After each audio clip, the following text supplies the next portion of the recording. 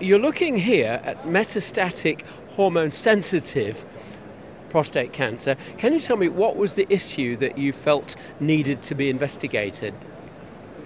So essentially this is a cohort study of patients that presented with newly diagnosed metastatic prostate cancer, de novo metastatic prostate cancer, and we were exploring the association between receipt of prostate radiotherapy, in other words, radiotherapy directed at the primary tumor, and overall survival. And really this study reflects our single institution experience over the past decade, and it was somewhat prompted by a number of recently published registry analyses, population-based studies, suggesting an association between receipt of prostate radiotherapy and improved overall survival. So it's not normal practice to use radiotherapy. You'd go straight to hormone therapy, but you did find some evidence in the literature. That's right. The standard of care for de novo metastatic prostate cancer is systemic therapy alone. Androgen deprivation therapy, through the time of our cohort, it was androgen deprivation therapy alone, although now the standard of care can also include, in addition to androgen deprivation therapy, abiraterone or docetaxel. But essentially, this group of patients were offered prostate radiotherapy, principally those who had bulky primary tumors, and the aim of radiotherapy was really to try to forestall, to prevent or delay local complications from local disease progression at time of castration resistance. That was the principal aim. The aim was not to try to improve overall survival. This is a retrospective analysis looking at associations with overall survival. So you fell into this study partly by individualizing your treatment. That's right. And there's no doubt that there was a certain amount of selection of patients in this cohort for prostate radiotherapy. The groups that received hormonal therapy alone and those that received hormonal therapy and radiotherapy are substantially different, and in many ways the patients who received radiotherapy had substantially more favorable characteristics. We attempted, so far as possible, to adjust for all the factors that we could adjust for, things like age at presentation, presenting PSA, biopsy Gleason score, T-stage, N-stage, and then M1 category. But there certainly were some important variables that we could not adjust for, things like performance status, and critically we could not adjust for volume of metastatic disease. Okay, so you are admitting that there could be some limitations. Nevertheless, could you describe what you did and what you found? So we collected baseline demographics, clinical and pathologic features of patients, clinical stage, radiotherapy characteristics, and we collected data on overall survival. The only endpoint we considered was overall survival, so last follow-up or death. And then we essentially looked at the association between receipt of prostate radiotherapy and overall survival, both univariate and then multivariate analysis. And it was a good sample size?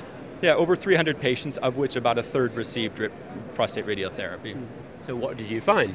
So on the univariate analysis, there was a significant association of improved survival in patients who received prostate radiotherapy, a hazard ratio of 0.62, and a median survival difference of about 19 months, so 48 months versus 29 months. We also did what we call landmark analyses, and these were analyses to look at patients that had survived at least 1 year or at least 2 years. Why? Well, this was to address some of the selection bias that we think is inherent in this study cohort, in that we could look at patients who had survived at least a year. In other words, those patients that died very soon after diagnosis would have been excluded because they would have been less likely to have been offered radiotherapy and to have received it.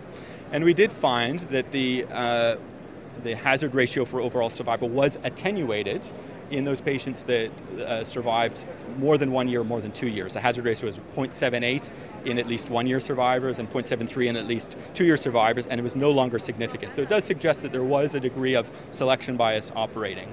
Right. Nevertheless, within those limitations, you've ended up with quite a big difference in overall survival.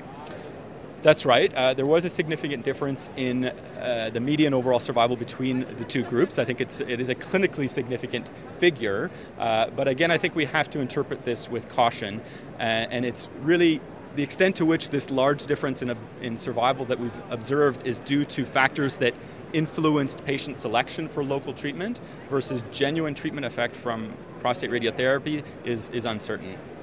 What do you think doctors should take away from this right now? Because it is interesting, isn't it? Yeah, this falls into the interesting category, but certainly not something that would be practice-changing. This is a hypothesis-generating study. This is not a definitive study. This should not be viewed as a practice-changing study. The good news is that there are large-scale randomized trials that are underway, and in the case of one very large-scale randomized trial near reporting, that is Arm H of the Stampede randomized trial, that is looking at exactly this question, and so we will have a very unbiased and precise estimate of what the true impact of prostate radiotherapy is in this setting as of October, which is when the Stampede trial data are going to be presented. So could you give me the very brief summary of what you found and what the possible implications could be? So in this single institution retrospective cohort, after adjusting for the baseline demographics that we could adjust for, there was an association between receipt of prostate radiotherapy and improved overall survival. So this is at least consistent with the hypothesis that prostate radiotherapy may alter the natural history of metastatic hormone-sensitive prostate cancer and be improved with overall survival, but is by no means definitive, and we await the results of the randomized studies.